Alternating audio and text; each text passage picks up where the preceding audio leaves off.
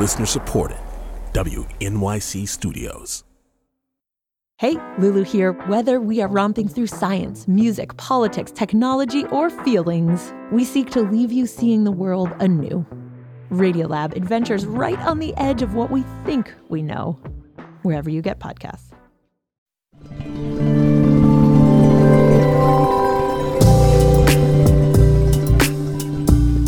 It's Politics with Amy Walter from The Takeaway. It's good to be with you. President Trump's speeches and tweets have long been considered to be inflammatory, but as of late, it seems like he's doubled down on his usual bit of stoking division and fear. His kickoff rally in Tulsa was a flop. He shared a video of a supporter shouting white power on Twitter, and a surge of U.S. coronavirus cases is sweeping the country. This week, we saw a record single-day spike of 60,000 cases. All the while, he's been dismissive of the protest against police brutality and systemic racism while defending symbols of white supremacy at a moment of collective reckoning. Meanwhile, the president's job approval rating sits at a dismal 41%, and national polls show the president trailing Joe Biden by 9 points or more. Of course, it feels like we've been here before. In 2016, Trump was counted out plenty of times, only to come roaring back. Here to join me to discuss what this all could mean for November's general election is Maya King, Campaign 2020 reporting fellow at Politico, David Nakamura, White House reporter for The Washington Post, and Claire Malone, senior political writer at 538. Things are not looking good for the president, and you outlined the real nuts and bolts of it, which is that it's not just that he's doing poorly in national averages, he's doing poorly in these key swing states, and he's doing poorly with some of the constituencies that he needs to win. I think some of this is Trump's really poor performance leadership-wise during the pandemic, but I also think we have to chalk it up to the fact that Joe Biden, the Democrats nominated Joe Biden and not, say, a Bernie Sanders, who might have scared some of those, older white suburbanites who are now, upset with Trump and seeking refuge with Joe Biden, who's sort of a conventional, familiar face to them. And I think the fact that Biden remains not super high on the headlines, he's sort of playing things well. I mean, it's certainly an unconventional and odd race. I get lots of press pool reports from the Biden campaign, and they're mostly for Zoom calls, which is funny. But such is the nature of 2020 campaigning. So I think, yes, the president will probably recover somewhat in the poll numbers. Things often revert to the mean, but it is quite a hole to dig himself out of. And especially if we have a second wave in the fall of this pandemic, I think Trump is in a lot of trouble. David, I want to talk about then how the president and his campaign are trying to maybe dig themselves out of this hole. After his July 4th speech at Mount Rushmore, you wrote that, quote, "The U.S. is already reeling with deep anxiety over the devastating public health and economic impact of the coronavirus pandemic, and is also facing a cultural reckoning over the residue of its racially segregated past." So what is his campaign staff thinking about the ways in which the president continues to lean in on this cultural reckoning? And does it matter to the president what his campaign staff thinks? That's the big question every time, because it often does not matter to the president what others think. We just saw the other day the president in the Rose Garden doing a news conference about the new U.S. Mexico-Canada trade deal with the Mexican president. And that's a reminder of the kind of campaign they initially thought they would be able to run, which was about the economic growth under this administration. The president had really felt that going into the year that he was in a strong position. But now, of course, with the virus and these protests, as well as some other news that's come out about the president and foreign policy, it's really been a problem. You have books coming out right now about from his niece, from John Bolton, that have really punctured the president's message as well. And they can't seem to write that. And what you've seen is the president deciding that he doesn't want to fight the battle over coronavirus. He's pushing to reopen as much as he can.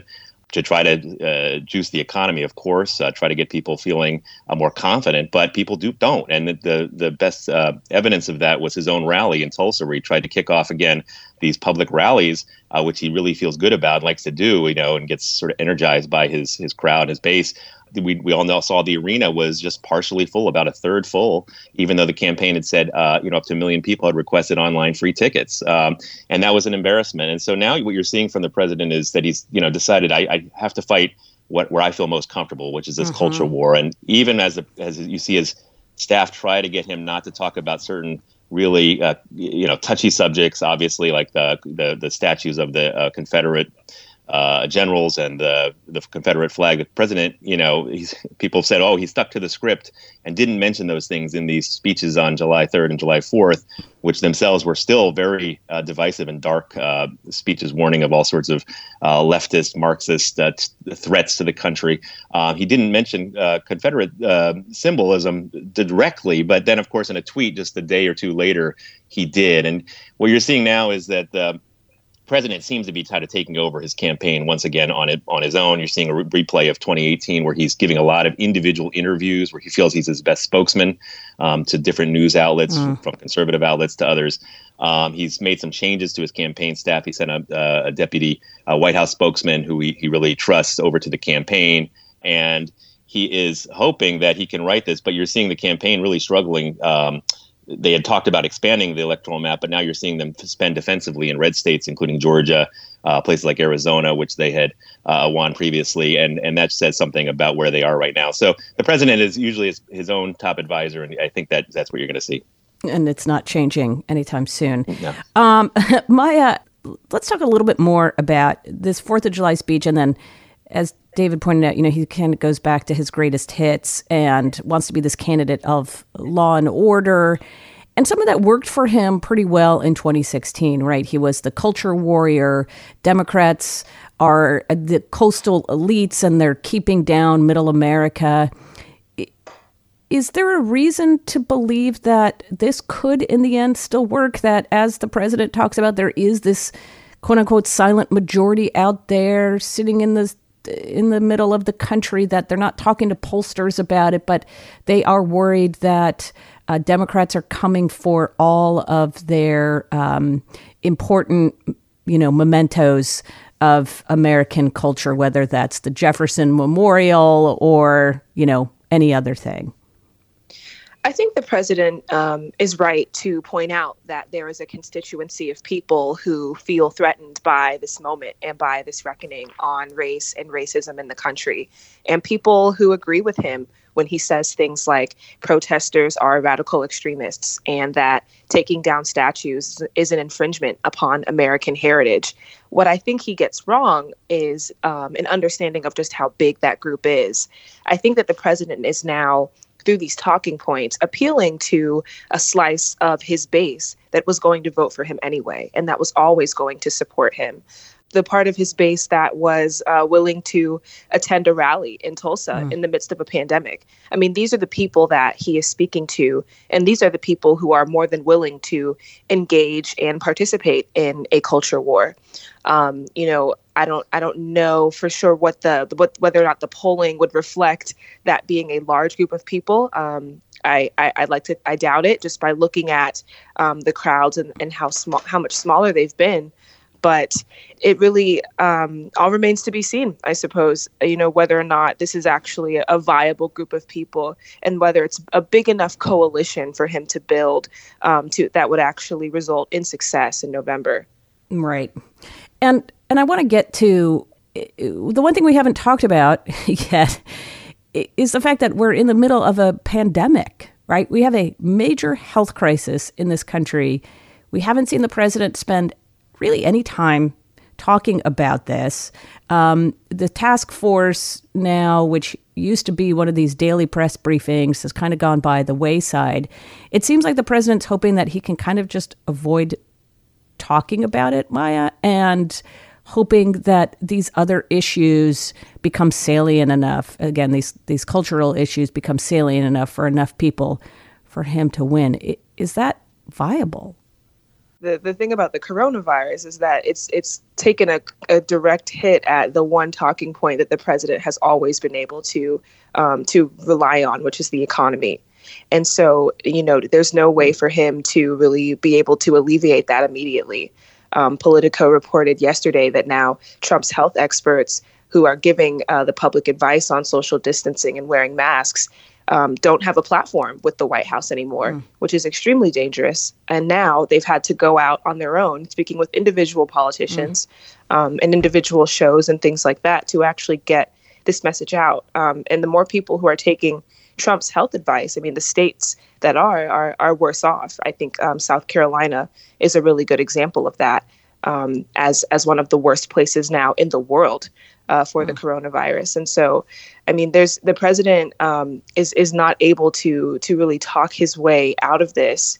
And I think as cases continue to grow in this country, more people are going to be looking at him for guidance. But when his guidance is this is a hoax and that it's going to go away, it's not very effective.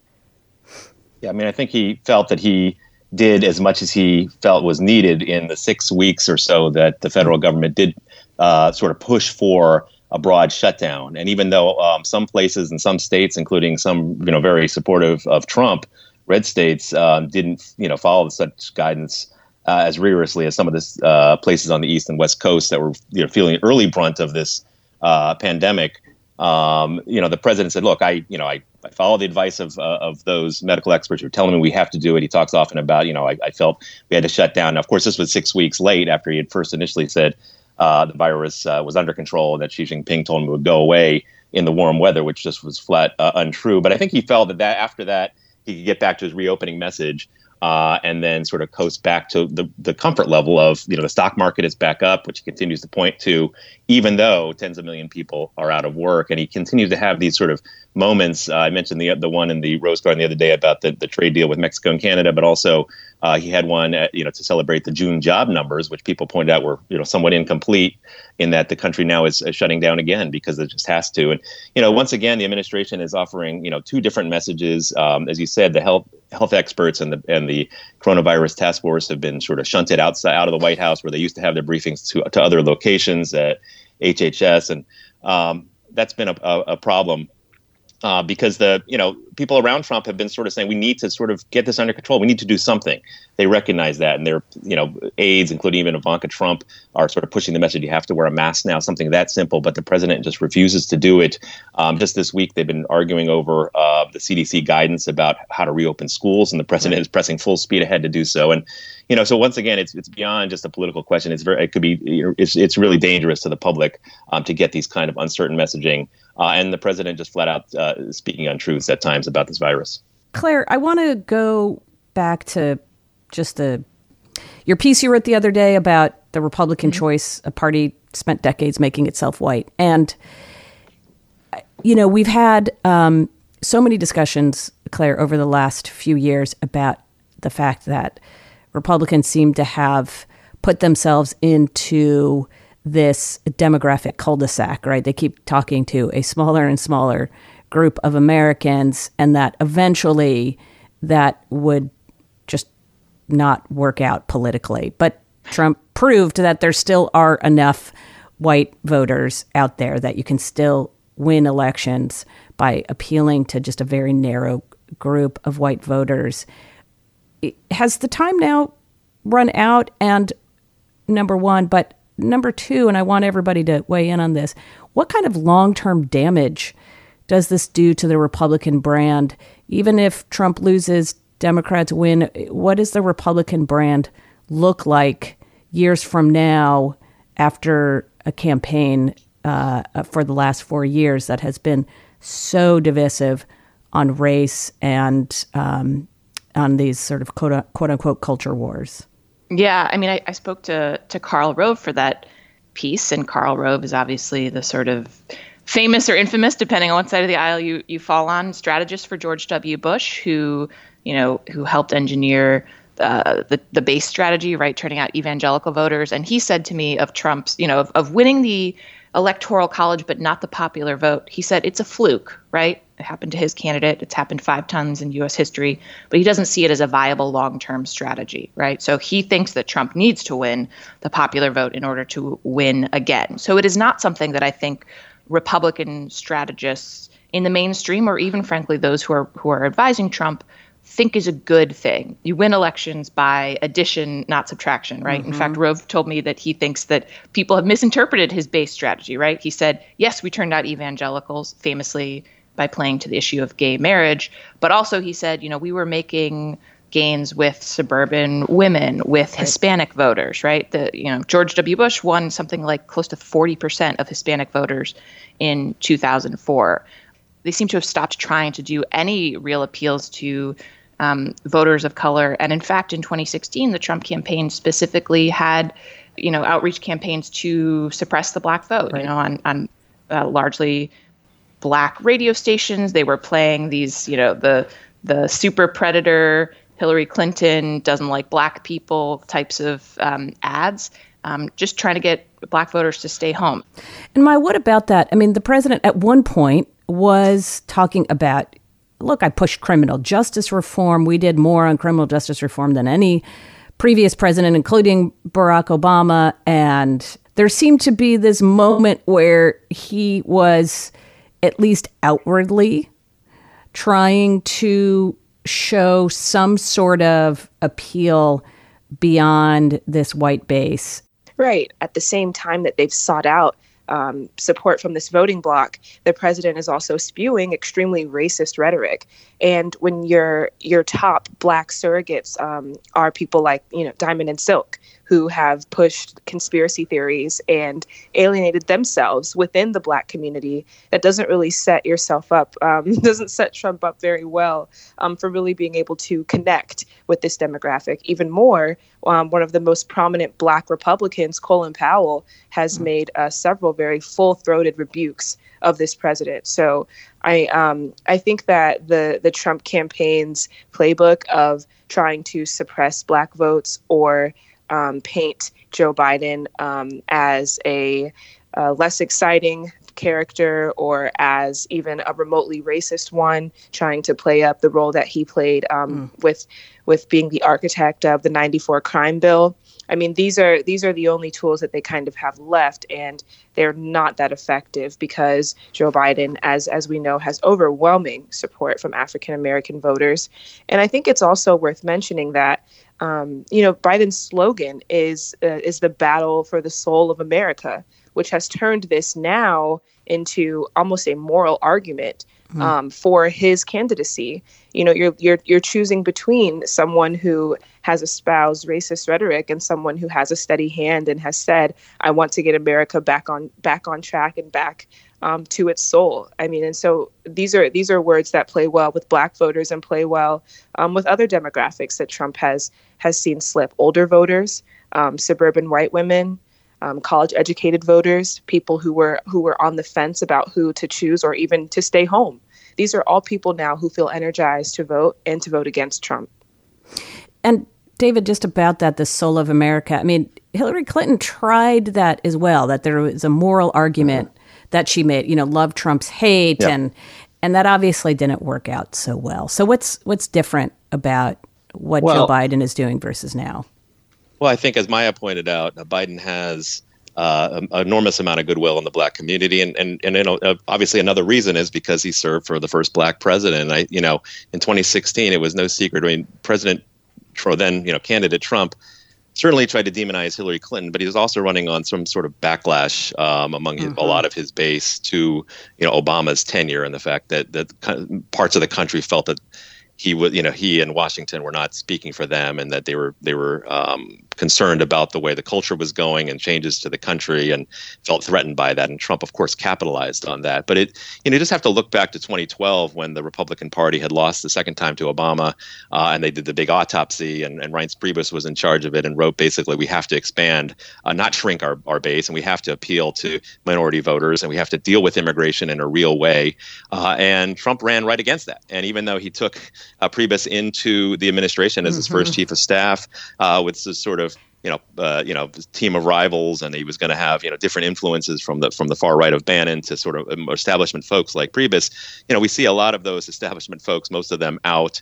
There was even some reporting, I think, in the New York Times recently that Trump was musing privately that he was through with Jared Kushner's idea of pushing for some more of these efforts around criminal justice reform and some of the things that he has touted as big successes for the Black community, as you mentioned. And I think it's interesting. Everybody thought that if Trump lost in 2016, the Republicans would be under this big reckoning for their own future of their party. Trump consolidated support in a way that few people imagined. But I think if he does lose this time, it is a problem beyond the reasons you all were talking about, but also because Trump is not going anywhere, and he seems to be certainly eager to stay in the conversation in ways that past presidents haven't on a day-to-day basis, I'm sure.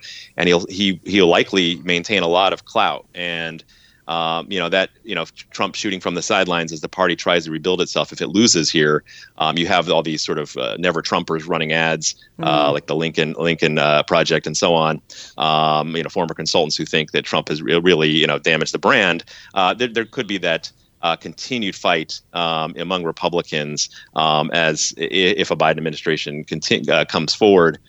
And then who knows what will happen with that 4 years from now. So Trump's done a lot of damage, and I think for him it's all about personal survival, and that's why he's headed down this path. But about how the future of the party beyond him, I don't know that he's that concerned about. Yeah, and that's a really good point. He is not going to fade into the background as previous presidents have. No.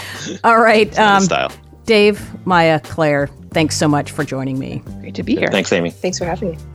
Maya King is a Campaign 2020 reporting fellow at Politico. David Nakamura is a White House reporter for The Washington Post. And Claire Malone is a senior political writer at 538.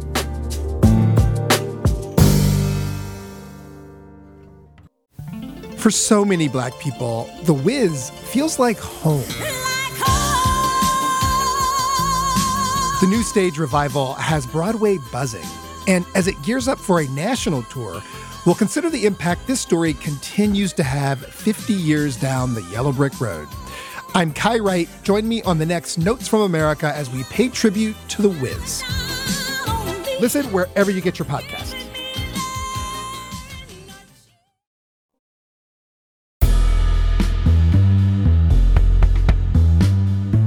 Issues of systemic racism, police brutality, and reform are firmly anchored in our national conversation. The fury with which we approach these conversations has ebbed and flowed, at least since the killing of Michael Brown in Ferguson, Missouri in 2014. But in the weeks since the killing of George Floyd, a new urgency has emerged. I think what we're seeing now is maybe an expansion of the demands that are being heard in the mainstream and of the demands that are being taken up by city council and at the state level.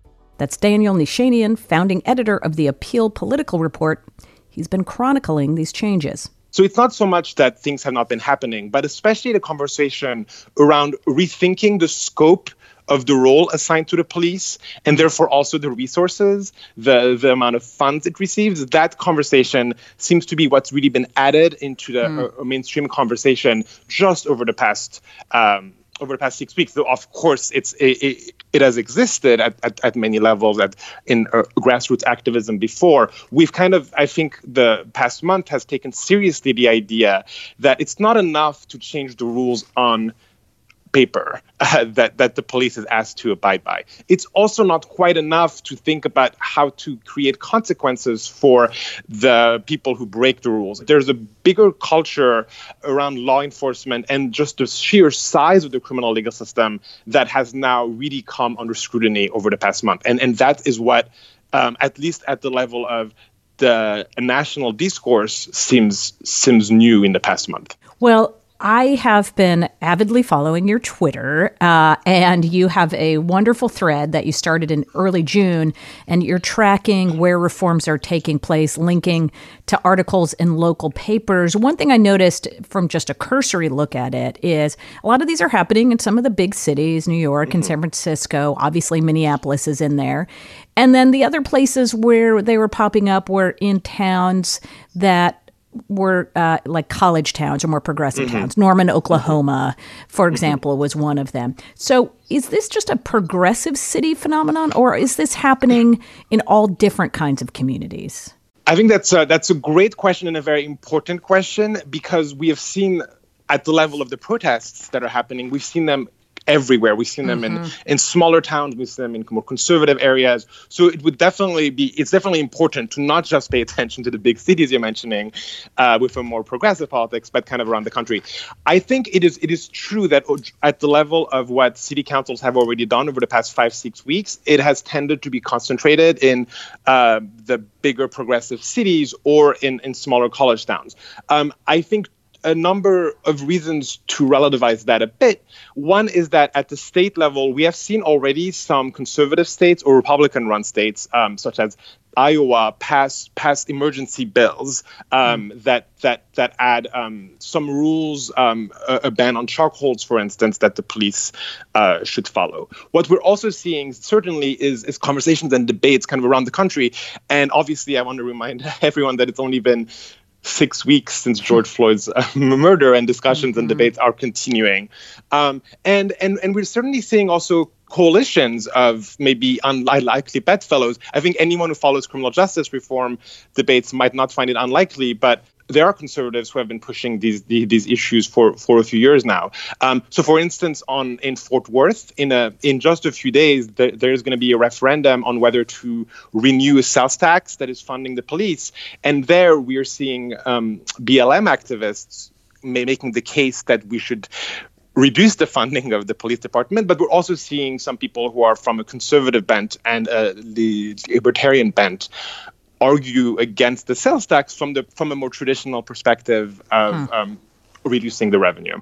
Given all the different kinds of reforms that you're seeing in so many different cities, are there any themes that are emerging, or any, sort of bullet points that you can share with us about the kinds of reforms that are taking place now that we really haven't seen before? I think I would classify the kind of changes we're seeing in kind of 3 big umbrellas. The first is changing the rules that the police is asked to follow, the kind of on paper, the rules that the police departments create. So, for instance, a lot of cities have banned the use of neck restraints or chokeholds just over the past month.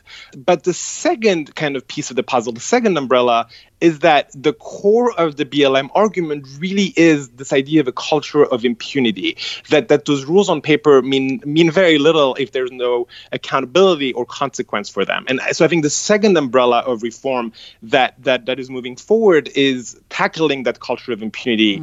So for instance, I think one of the biggest thing that has happened so far is that Colorado has passed the first law since this new wave of protest to end qualified immunity, which is a defense used by police officers to kind of avoid a liability. So Colorado has moved to end that defense in state courts, and that's right now a big topic of debate at the federal level. So it's going to be very interesting to see what comes of that.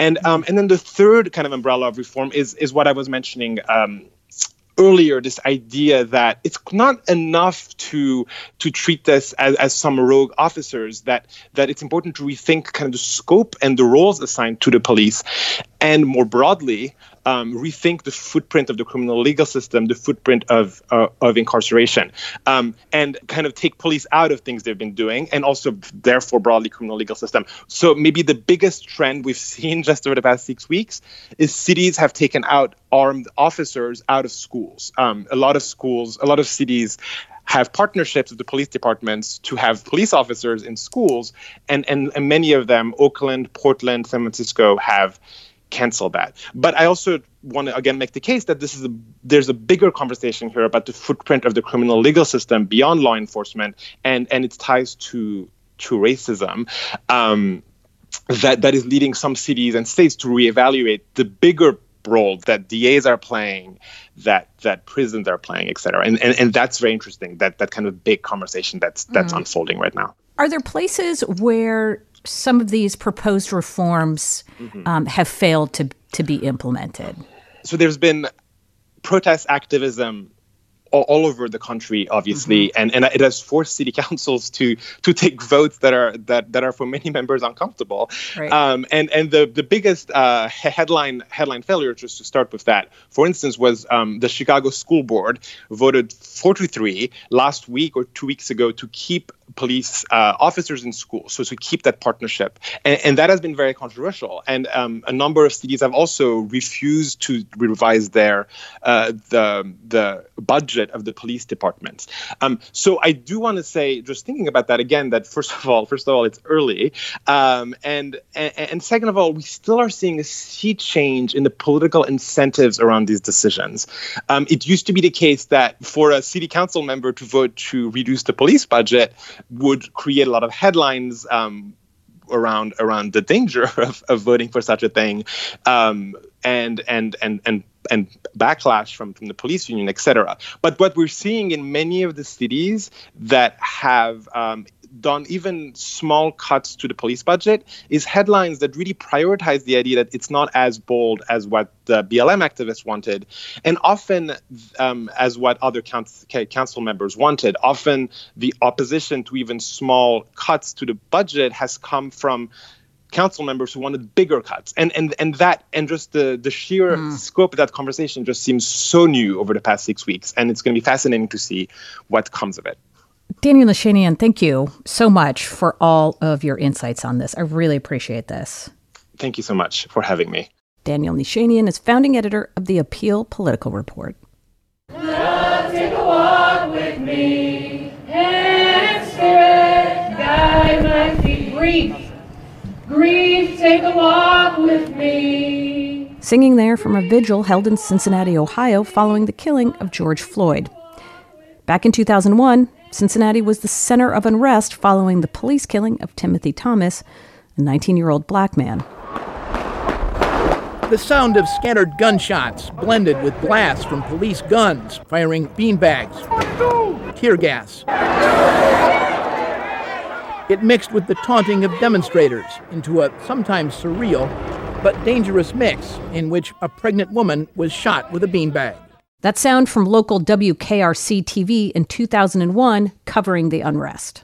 The movement that followed led to an overhaul of policing practices in Cincinnati and a groundbreaking, for the time, agreement on community and police relationships. Iris Rowley is the founder of the Cincinnati Black United Front. She was there in 2001 and worked on the agreement. They made the agreement with the city, and they do the standard use of force transformation of policies and procedures. The good thing about when the DOJ came to Cincinnati, we had already done the pre-work. They used all of our stories that we had collected to design what they were looking at. So we had done the pre-work in the city of Cincinnati. And plus, both of these agreements are attached and adjoined at the hip. They are so intertwined that you can't separate the two. Amy, the beauty of it all is that we're the only city that has this. We're the only city that has in the first line that it says of our federal document in federal court, the Cincinnati Black United Front and the ACLU of Ohio sued the city, the police, and the police union. And we're the only ones that I know that has an agreement like this where the Black community should be in all rooms helping to design, implement, monitor, and evaluate any police decision, any design around crime or blight, anything that has to do with public safety.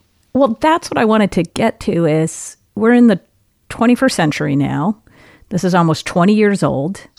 Yes, ma'am. Are you surprised that there are not more cities that have put together something like the collaborative agreement that you have? Well, I'll answer that two ways. No, I'm not surprised. Oppression is real.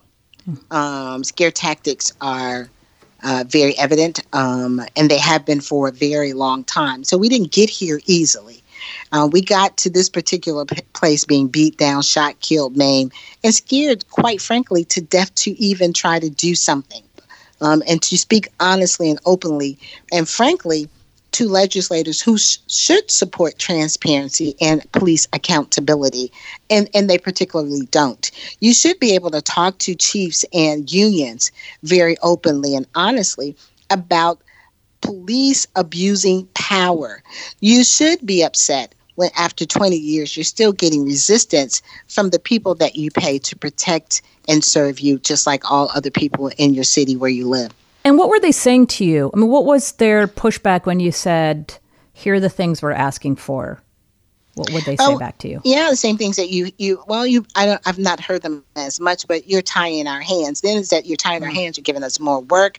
One of the things that I heard then that I hear now and that I've consistently heard is that this is a very tough and unsafe job. Well, I beg to differ. In the city of Cincinnati, you will find officers who've never in 20 years plus being on the force, who've never had to pull their revolver. Never. And those are the type of individuals that you want, people who utilize the process of thinking through issues before just going to lethal, deadly force. So we would hear things like that. This is additional work, and why are you making the citizens pay for it? Well, what's the greater pay than death, than families having to live with that? Or incarceration, where we are seeing where it relates to Black people, that they're released after 20, 30 years, saying that, the evidence bears out that they did nothing. And where does fairness and accountability and transparency, where does that ever expire? Or where is that not part of the job? Can you walk us through where we are in the city council and the budget for next year? What they did was move funding around from different parts of the Bureau. So they took some money from training, they took some money from over here, they took some money from over there, and they created, or they wanted to establish, the Bureau of Resources. I think that's what it's called, the Resource Bureau. Well, where it was supposed to address the needs of the collaborative agreement and other outstanding justice issues. Well, the amount that they were taking from these other bureaus inside of CPD netted them $1 million. Not that they were going to get an additional $1 million. They still have a $151 million budget, and they've never been audited. We need for the police department's budget to be audited, the entire budget, to make sure that they are operating in the most efficient and effective way that benefits all citizens, not just one side of the city. And as a MAG member, this is what's striking for me. As a manager advisory group member, community member that has been on the MAG since the inception, it was signed into law in federal court in the year of 2008. You did not share that with us. I don't know what your commitment level to having better public safety is if you can't communicate to the people who are supposed to be communicating to their constituencies about what's happening. So when folks look at Cincinnati and say, since 2001, there's been a lot of progress made in the relationship between the community and the police, and that other cities and areas should use this as a model. Is that a fair assessment in your mind? The relationship between public safety, more specifically police, and its Black community, no matter what city you're in, is extremely complicated, and it's mirrored in a lot of murder, death, pain. And so you will get resistance from community. We can't rush community into trust. You can't do that. That is something that's built and sustained over time. So we need to stop with the hurry up and it'll be fixed overnight. It doesn't work that way. So if you killed my brother, I'm going to live with the killing of my brother. And if I believe and the facts don't bear out that it was justified and my brother did something, or you could have used some other tactic to help save his life, that you saw his life first before you saw a crime, then me and the rest of my family and a whole host of group of people are not going to trust you and going to want to work with you or going to want to file a complaint, because sometimes we feel as if nothing happens, as we see now. And our national leadership is saying just give police the right to do and beat the hell out of Black people anyway and anytime that they want to. So it's a constant struggle and fight being Black in America. And then to have to fight systems that you actually pay your tax dollar for is even more atrocious and gross. Iris Rowley, founder of the Cincinnati Black United Front. But I wanted to hear more about how the city is meeting this moment and renewed calls for change. So I called up Chris Seelbach. I'm a Cincinnati City Council president. I started by asking Councilmember Seelbach how the city responded to demands to defund the police. A lot of the people wanted to see a cut in our police budget. We spend almost 70% of our budget, our operating budget, on police and fire, 35% on police, the police department. So many of the people wanted to see defunding of police. Our mayor and city manager had actually recommended an increase of over $1 million to our police department. And as you probably know, we're under a contract with the FOP. That's a 2-year contract that expires next May. So there were a lot of limitations on what we could do in this budget cycle. But we did take the $1 million that was recommended to increase the budget by the mayor and take that away from the police and put it toward youth employment. And we've also done a lot of things. A lot of the protesters want us to ban the no-knock warrants. I have an ordinance drafted to do that. They want us to stop using any kind of gas, OC gas, or CS smoke, and we're studying ways to do that. They want us to strengthen our Citizens Complaint Authority, which is the independent agency that allows someone to file a complaint against a police officer. They want us to fully fund that, which we did in our budget cycle, and also strengthen the recommendations so that they're just not filed away. So those are some of the concerns that people had, and we're taking all of them into consideration. The banning of the no-knock warrant, I'm having an ordinance drafted, and there will be a vote on that. So hopefully my colleagues will do that. I'm from Louisville, Kentucky originally, and that's where Breonna Taylor was killed. Right. And Louisville became the first city unanimously to ban the no-knock warrants. And so I'm hopeful that my colleagues will support my ordinance to do that as well. I was reading some of the news accounts of some of the hearings that you were having. And at some point, one of your colleagues, the Vice Mayor, Christopher Smitherman, said that while the Cincinnati police had become a role model for police community relations since 2001, it's time, he said, to take reform to the next level. Is that the next level, what you're talking about, the no-knock warrants? Or is what he's asking for something really even more significant than that? So, a lot of what police departments are doing, we started 20 years ago after 3 unarmed black men were killed in 2001, and we had a civil unrest here. And out of that came the collaborative agreement between the city, the black community, and the Attorney General at the time, John Ashcroft. And that led to an abundance of community police officers in the Citizens Complaint Authority. But many of those things that were agreed to have lapsed. And so the last year or so, we have been working on a collaborative agreement refresh. We hired a full-time person to run that. But it has not been going swimmingly. The FOP president had actually, when this all started, had actually refused to attend the meetings. To attend the meetings of the Citizen Complaint Authority? No, to attend the meetings of the collaborative refresh. And so what we're doing is fully funding the Citizens Complaint Authority, and we are going to make sure that the city manager's working group, which is a group of people that advises the city manager on public safety issues, is brought back to life. It had not been active for some years, and so we're bringing that back to life.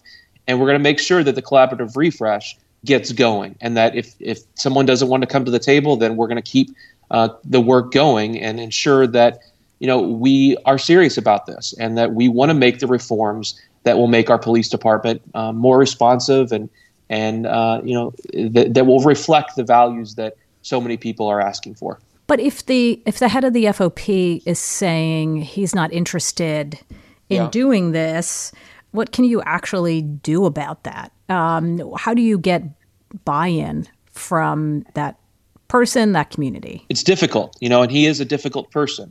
But he's not our police chief, and our police chief is a very reasonable, good guy, good leader.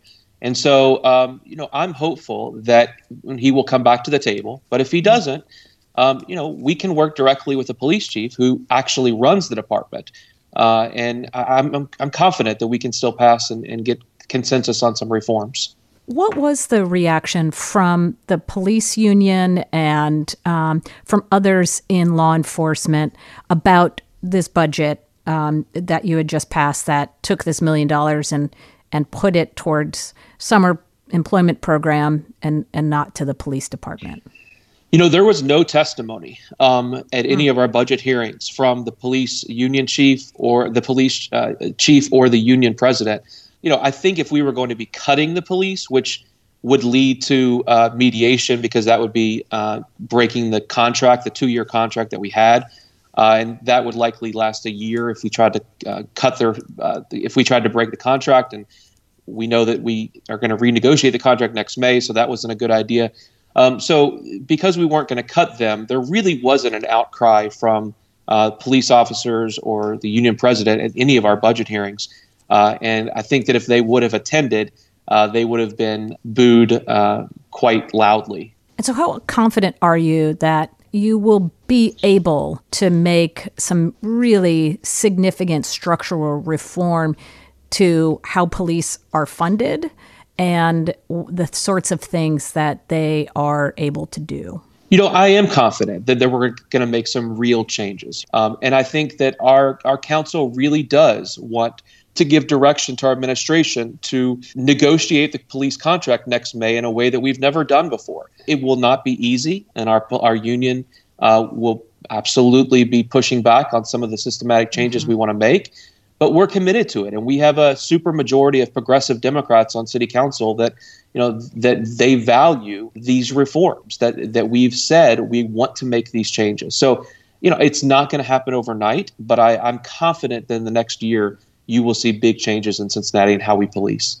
And the mayor's on board with all of this as well? I'm not sure, but as I said, we have a super majority, and so we can override any veto that he may have. And unfortunately, our mayor didn't show up at any of the protests or didn't even really make any statements during all of this, which was disappointing. Most of all of us participated in the peaceful protest. We walked marching side by side with the protest. Many mayors throughout this country did. So I'm not sure exactly where he stands, but I am sure that the super majority of council wants to see real changes. Chris Seelbach is a Cincinnati City Council president. And one more thing from me. It's hard to look at where we are today and feel any confidence about what things are going to look like in November. After all, it was just a few months ago when our biggest political scandal was a meltdown at the Iowa Democratic caucuses. And we're also still haunted by the ghosts of 2016. Sure, polls show Trump potentially losing in a landslide today, but many of us thought the same thing was going to happen after that Access Hollywood tape came out. And it's also important at this moment, though, not to overthink things. It's not 2016. We're in the depths of a once-in-a-generation health crisis, and the person in charge, President Trump, is getting failing grades from the public on his handling of this crisis. Meanwhile, the more he leans into racial and social grievance, the more disconnected he gets from the swing voters he needs to win over. Can things change? Of course. And there's every reason to believe that a lot of the voters who are currently on the fence come back to Trump in the fall. But we also know that the one thing that's not going to change is the president. He's not interested in changing his approach or his focus. And politics is all about meeting the moment. In 2016, the moment was ripe for an outsider disruptor. This year, voters want something more steady and stable. Quick shout out to the crew. Our senior producer is Amber Hall. Patricia Jacob is our associate producer. Dina Sadamayed is our digital editor this week. David Gable is our executive assistant. Jake Cowett is our editor and sound designer. And at WNYC Studios are Debbie Daughtry, our board op, and Vince Fairchild, our director and broadcast engineer. Our executive producer is Lee Hill. Call us anytime at 877-8-MY-TAKE or send us a tweet. I'm at Amy E. Walter. The show is at The Takeaway. Tanzina's back on Monday. I'll see you next week. Thanks so much for listening. This is Politics with Amy Walter on The Takeaway.